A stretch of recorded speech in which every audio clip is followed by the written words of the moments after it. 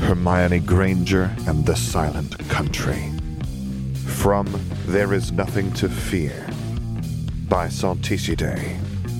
Read by Sam Gabriel. Based on the works of J.K. Rowling.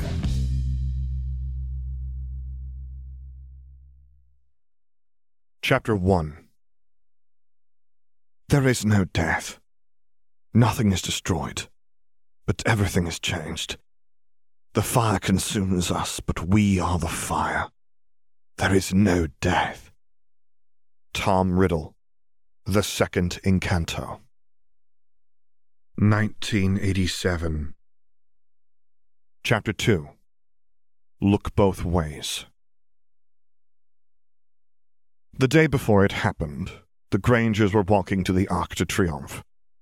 One might say walking to see the Arc de Triomphe, but that would be only two-thirds true. Hermione would have stayed back at the hotel had the matter been up to her. But of course it hadn't, so she didn't.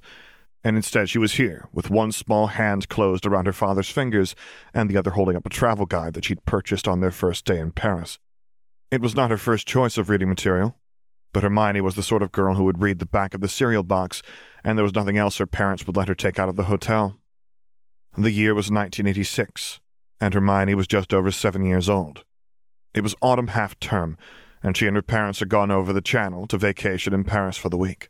They had been to Versailles and to the Louvre, and they still had the Eiffel Tower to see tomorrow, to say nothing of several independently owned bookshops that had been recommended to Mr. and Mrs. Granger by a colleague of theirs. The promise of these bookshops, of course, was meant to keep their daughter on her best behavior. They would not make it to the Arc de Triomphe as planned. Hermione was many things: studious, dedicated, bookish, but she could also be absent-minded. And on this occasion she was very, very lucky, indeed, luckier than any of them would have guessed at the time. As they went down the sidewalk, Hermione let go of her father so she could turn to the next page in her travel guide, engrossed in its account of the Mont Saint-Michel, which had been a monastery, then a prison, and almost, at one point, the home of a chivalric order. She failed to take her father's hand again. Unfortunately, the Grangers had taken a wrong turn and gotten lost once already today, so he was busy talking with her mother to make sure they were on the right path this time, and maybe convince her to ask for directions. They came to another street crossing. The cars were moving, so the Grangers weren't, save Hermione, who kept going. Hermione went into the street. A car went into Hermione. There was a screech. There was screaming. And there was a rubbery kind of sound, and a bewildered 7-year-old exclamation that faded a little as it went into the air, and then there was more screaming. A minute later, while her parents checked her over, and someone else called for an ambulance because she had to have broken a rib and probably more, Hermione finally began to cry. The travel guide had been torn. This should have been it. The event which the Grangers would forever refer to by a 2-letter singular neuter pronoun, but this was only the prelude. What happened on the following day would be far more memorable than that time when Hermione was hit by a car and bounced rather than died. Instead of going to the Arc de Triomphe like more unflappable tourists might have done, the Grangers elected to stay back at their hotel the next day.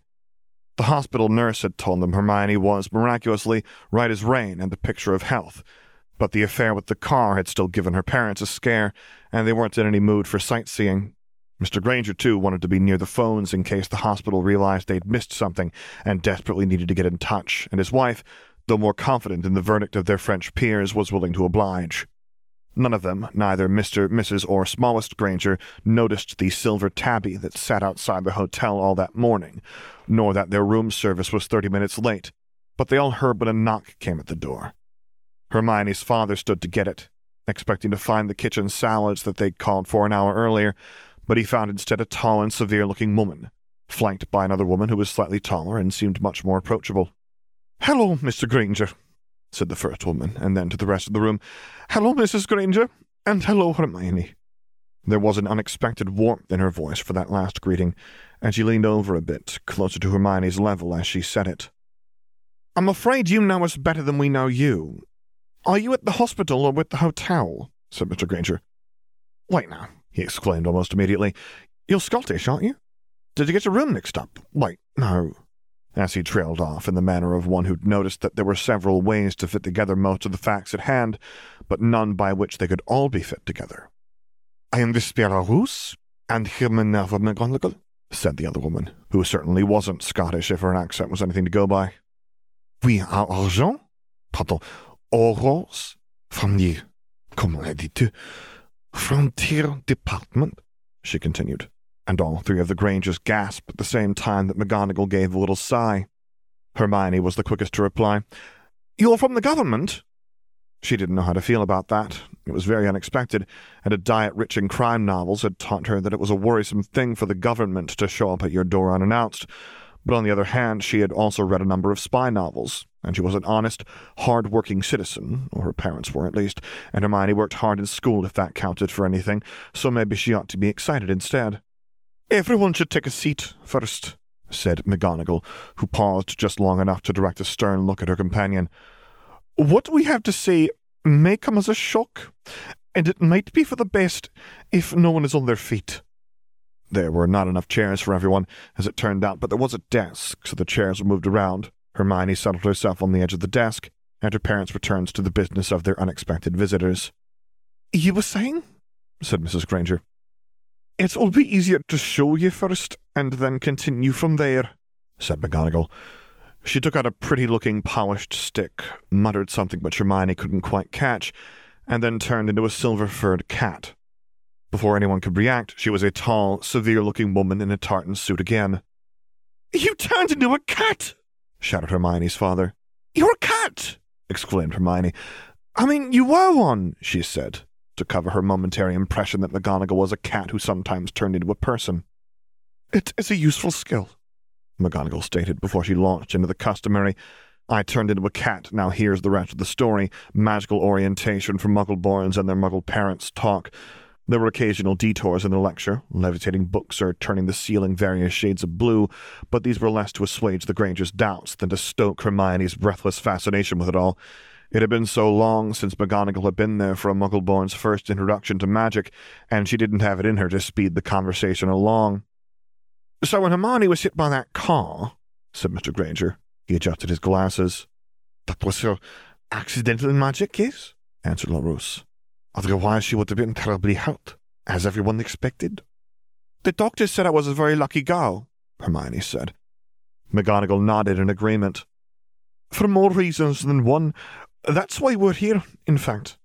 Under ordinary circumstances, we wouldn't make contact with you for a few more years, and this conversation will be happening in Britain with a representative from the British School of Magic, Hogwarts. Which you used to work at, you mentioned, said Hermione's mother, and she jotted something down in her pocket notebook. But instead we're talking now in France, and you're from the, Frontier Department. The Département de la Frontière, yes, said the Russe. We take care of the border security, the immigration, and the tourism. It is a harder job than you might think. And the most everyone can... LaRousse looked over to McGonagall. Transplaner? Apparate, McGonagall supplied. Apparate? Mrs. Granger repeated with a questioning tone. LaRousse stood, made a little gesture with her own stick, and teleported 2 feet to the left with a loud cracking noise. Hermione clapped and called for her to do it again, and LaRousse gave a small bow and teleported back to her original position, sitting in place and all. That is apparate for you? Apparition, as a noun, McGonagall supplied again, and LaRousse shrugged. What you must understand, continued McGonagall, is that there was a war in the British magical community only a few years ago between our government and a group of terrorists who called themselves the Death Eaters. It lasted for several years. A considerable number of people were killed, and then in 1982... Her shoulders sagged. We lost, and that should be apparent. We wouldn't be speaking like this here and now if it were otherwise. But how? Asked Hermione's mother. Even if you were trying to hide yourselves, something like a war would get out, we would notice. You did notice, and then it was covered up. Do you remember when the IRA killed more than 1,000 people in London 5 years ago? You're saying that wasn't the IRA? Her father said. It was a dragon. Dragons are real too? Exclaimed Hermione. Very much so, McGonagall said. The Ministry of Magic was never able to conclusively prove anything, but we suspect it was done at the orders of a man named Tom Riddle, who was their leader then, and is probably in control of Wizarding Britain now. Are mermaids real too? Interrupted Hermione, still hoping for some answers. What do you mean, probably? Asked her mother. Shortly after Riddle's faction took control of the ministry, all passage in and out of the country was barred, McGonagall explained. Spells were erected to prevent magical travel and to detect, as best as they could, any witches or wizards who tried to enter or leave the British Isles by other means. The only people who escaped, like myself, either left before this cordon was put in place or immediately afterwards, while there were still flaws. How long has it been? 3 years and a few months since the last of us got out. That means that we can't be sure what's happening over there, and what I'm about to tell you may be wrong. I don't think that's so. But I don't want you to be under any false impressions. We're only drawing conclusions from what the Death Eaters said they were going to do, and from a few clues we have gotten from other places. Thank you. What do you think is going on? Said Hermione's mother, her pen at the ready. The most direct danger to your family is that the Death Eaters were planning to abduct Muggle-born children as soon as they were discovered. If your daughter had displayed her talents earlier in life, then we think she would have been put in a kind of orphanage for Muggle-borns, and the Death Eaters would have used magic to alter your memories and make you believe she had died in an accident. I don't want to go to an orphanage. Her father fidgeted with the right temple of his glasses. And you think that's been happening to other children? Her father said. McGonagall nodded. It is impossible to be certain. We can only look at the data your government makes publicly available and do our best with that information, but that is what we believe is happening. So this man is stealing children, and nobody's doing anything about it? Asked Mr. Granger. You call it the Ministry of Magic. That doesn't sound like an independent government to me. Why aren't they being restrained by somebody? Who's he supposed to be answering to? For better or for worse, our worlds have mostly been operating separately from each other for the past few centuries, but besides that, your government has probably been compromised, the Rose answered. You have your own country, though, don't you? You work for a different magical government. Why aren't they doing anything? We have done something, like you said, answered LaRousse. Maybe we weren't able to do as much as you would like, but we are talking to you now because His Most Christian Majesty the King has asked us to investigate promptly every case of accidental magic within our borders, just in case a British child is responsible, and you can thank Mendalva for that.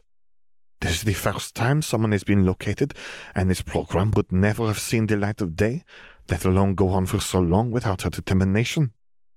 McGonagall smiled at that, then replied to Mr. Granger along a different route. Around the time of the Second World War, we witches and wizards were fighting a war of our own, against a wizard who preached magical supremacy and who wanted to enslave non-magical people. Wizard Hitler, then, said Hermione's mother. I know who Hitler is. He's the... Hermione began, but the rest of her response was lost as the adults kept talking. LaRousse's face bespoke incomprehension, but McGonagall nodded readily. Quite. Unfortunately, many of the countries that fought against him did not do so because they opposed the first of those principles, but because the second, the enslavement of your people, would have entailed revealing our existence to you, and that was what they could not accept. For that reason, some people actually don't think that anything wrong is going on in Britain, and most of the rest of us are looking for any excuse to maintain the peace. Is Riddle a German too? Hermione asked, speaking more loudly this time. No, McGonagall said, and then, returning her attention to the elder Grangers, we live long lives, so the wounds of the last war are still fresh for many of us, and our numbers increase slowly, so we have yet to fully recover from the death toll. Accordingly, the ICW, that's the International Confederation of Wizards, that are much like the United Nations, is willing to let things be for now. It's appeasement, then, Mrs. Granger spat, her tone making clear what she thought of that. In their defence, Riddle has given no indication of wanting to extend his rule beyond Britain. As cowardly as it may be of them to leave them alone, they have every reason to believe that if they restrain themselves, then we really will have, what was the phrase, peace in our time. The ICW raison d'etre and first concern is to enforce the statute of secrecy anyway, and they are willing to overlook many sins as long as it can be assumed that Riddle's government is doing this in the name of secrecy and security. McGonagall frowned. There has even been talk, minimal, thank Merlin, but present all the same in papers and in the halls of power, of doing likewise in other countries. Appeasement, repeated Mrs. Granger, and McGonagall deferred with a light smile. As you say, she allowed. But this presents a problem. I will not say that Hermione cannot return to Britain because that is a choice which your family must make, but you can see why I would recommend against it. We're not going to just leave her with you, said Mr. Granger, and he put an arm around Hermione. Of course not. Then until we... Mr. Granger, if you will allow me, there may be a solution. From within her robes, McGonagall retrieved a pair of important-looking papers and handed them over. As her father looked over his paper, his grip loosened and Hermione was able to pry it out of his hands. To her disappointment, the writing was all in a lot of French. You will find, if you wish, that you are all naturalized French citizens. Your dental licenses will all be in order too, and you will have a French passport, so that the two of you can travel to Britain to settle affairs and visit your relatives. Riddle has no knowledge of you, but if Hermione performs the slightest bit of accidental magic, then the Death Eaters will probably take notice and take action. Mrs. Granger nodded, then looked back at the paper in her hand. This looks very official. It is a very simple thing to reproduce non-magical documents, explained McGonagall. Me never downplays your talents. It requires a careful eye also, the Roos interjected. We have been authorized to assist you in other matters as well. We understand that it can be difficult to find housing on short notice, and we can, of course, make sure that you find something appropriate to your needs. But how? This isn't just paperwork. There's other things. There are other people. Someone's going to remember. Oh, you have something for that too, don't you? McGonagall nodded. Nothing that is damaging or invasive, I assure you.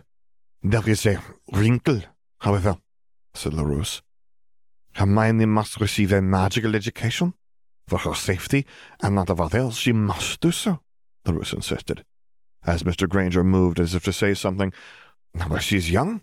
Hermione's accidental magic is mostly a good thing, sometimes worrying, but what if she were 20 years old and didn't know how to control her magic then? This would be very dangerous. She must learn. But Hermione will have a choice of schools, ultimately. Yes, answered LaRose, with a light air of reluctance about it. However, Beauxbatons is unique in that it is an onboarding process to acclimate her. Classes are taught in French, but students have come from all over Europe, from Belgium to Sicily, so there are classes to prepare all students. Hermione's parents exchanged a look with each other, the sort with eyes involved. And then Mrs. Granger spoke. You're being very supportive, but we still have to make sure that we're doing right for Hermione's future and not just trying to make a comfortable present. What are her career prospects likely to be? Career prospects? The Roos raised her eyebrows. Beauxbatons is a great... McGonagall shot her a stern look, and the Roos paused a moment before continuing. Beauxbatons is one of the greatest schools for magic in Europe, if not the world. Suffice it to say that she will not lack for career prospects. Magical career prospects, you mean? Mrs. Granger clarified, while the Roos evidently processed the idea that there might be any other sort. That is correct. But what if Hermione decided she didn't want to get a career in magic? Does Beauxbatons teach other things as well? Could she get into a university, having spent a time in a school nobody's heard of? There are arrangements for a university education after Beauxbatons, if Hermione wishes it, said McGonagall. And the curriculum will permit her to prepare for this, though such preparations will not be required. In Transfiguration, she will learn something of physical substances, and she may pursue alchemy to learn more, though she will still have some catching up to do with regard to non-magical science if she is interested in advanced courses. Astronomy will include higher maths as well. On other matters, there is a specialized course in learning called non-magical studies, and if Hermione has a certain path in mind, then she'll be able to focus her studies somewhat on law or business practices or something of that nature. Hermione looked up from trying to read her father's French documents. Is a magical law magical just about magic? What would a law that's magical be called? McGonagall took a long, measured look at Hermione, then pulled, from thin air, a stack of glossy brochures and held them forward. As Hermione watched, the curly French words straightened out into austere English ones. Thus dismissed, but hardly realizing it, Hermione lost herself in a mess of school club pamphlets and charm masonry advertising, and by the time she got tired of letters that followed your finger and monochrome carriages that moved like video on paper, McGonagall and LaRousse were gone, and Hermione's parents were ready to talk with her about their mutual future. There were many things about the transition which were easy: finding a flat in Paris, securing a buyer for their old home, opening an office and finding clients among their fellow expats, and even, once they got the knack of it, trying not to wonder how much these things had been assisted by magic. It was more difficult to explain the decision to Hermione's grandparents. It was more than difficult. The schools are better down here. Every explanation was weaker than the last. People aren't afraid of dentists in France. Her grandparents knew that something was being kept from them.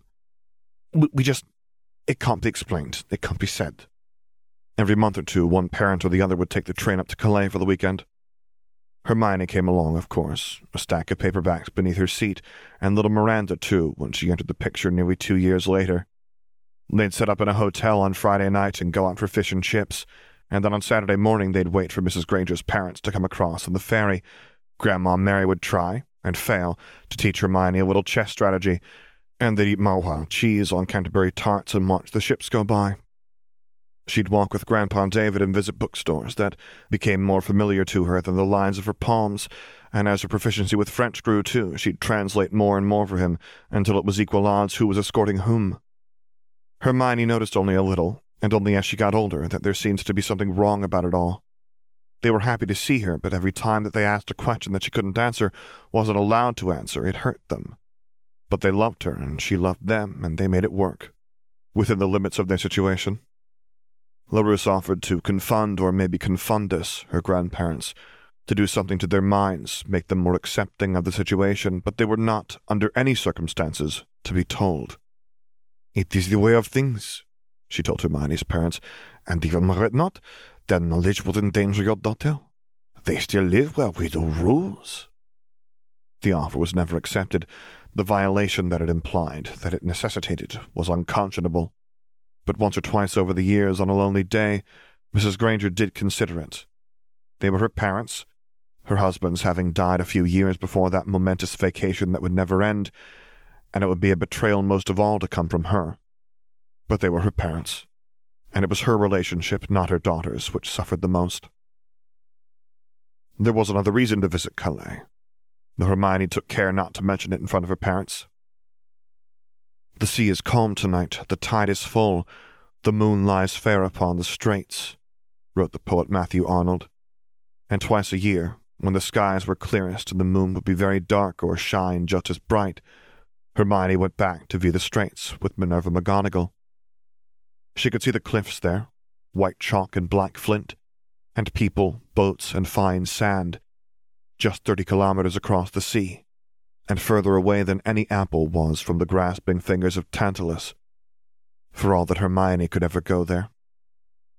Hermione and McGonagall would walk a little, sometimes even wander further in town, then go somewhere with a good pizza or lasagna, and eat at an outdoor table while the sun dipped below the horizon. Then, cast in darkness, the world would come alight of itself, Dover and Calais glowing together, and when the moon shone, its dappled reflection would float on the surface of the waters like a spirit. "Tell me more about Beauxbatons," Hermione might request, or when she was older and she had seen it for herself. "Why do Muggleborns happen?" Or, "What makes animaguses different from autotransfigurers?" "Hermione," McGonagall might gently chide, "these are not my office hours." Other times, especially on warm evenings when the sun was late in setting, they might talk for hours on the relationship and the differences between transfiguration and transfigurative potions. McGonagall had never been able to resist the pull of teaching for long in any country. And when it seemed that Hermione was the only British Muggleborn she might ever find, it had been easy to take an assistant professorship and teach again. "Do you miss Britain?" was something that Hermione never asked. Why ask when the answer was already in her own heart? But for all that McGonagall might miss Britain as well, for many years Hermione considered her to be the lucky one. At least McGonagall had 5 decades to remember it by, whereas her own life in Britain was as faint and hazy as the cliffs of Dover on a foggy day, or a dream fast fading in the morning light. There were days when she didn't feel like a stranger here in France, but then there were days when she felt as though she had no home at all. Hermione and McGonagall said very little to each other on the train back from Calais. It was enough for them to have the company.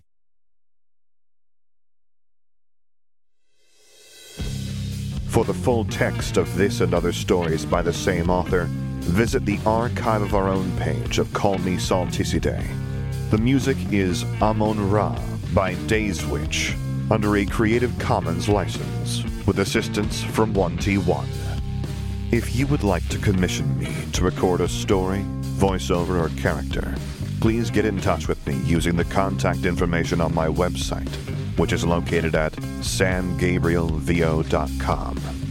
And there you can find other stories that I've read, as well as links to my Patreon page, to which I hope you consider subscribing to support me, and my Discord server, where I record things live for your enjoyment. And finally, as always, thank you for listening.